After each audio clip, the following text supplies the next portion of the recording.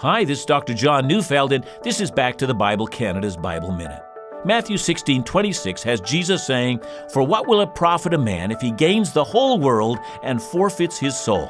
Or what shall a man give in return for his soul?" See, here's a sad reality. There are so few people who ever ask that question. I wonder, do you? What if all your earthly dreams come true and you succeed beyond your wildest dreams? What if your money never runs out? And what if all men and women speak well of you, and then after all of that, you die? And what if you've never lived for the sake of the kingdom of Jesus? What profit was your life? Do you think about it? And if you don't, how foolish you are to abandon such thoughts. Because to think this way is to think in terms of eternal life. Listen to Back to the Bible Canada each weekday on this station, or you can find us online at backtothebible.ca.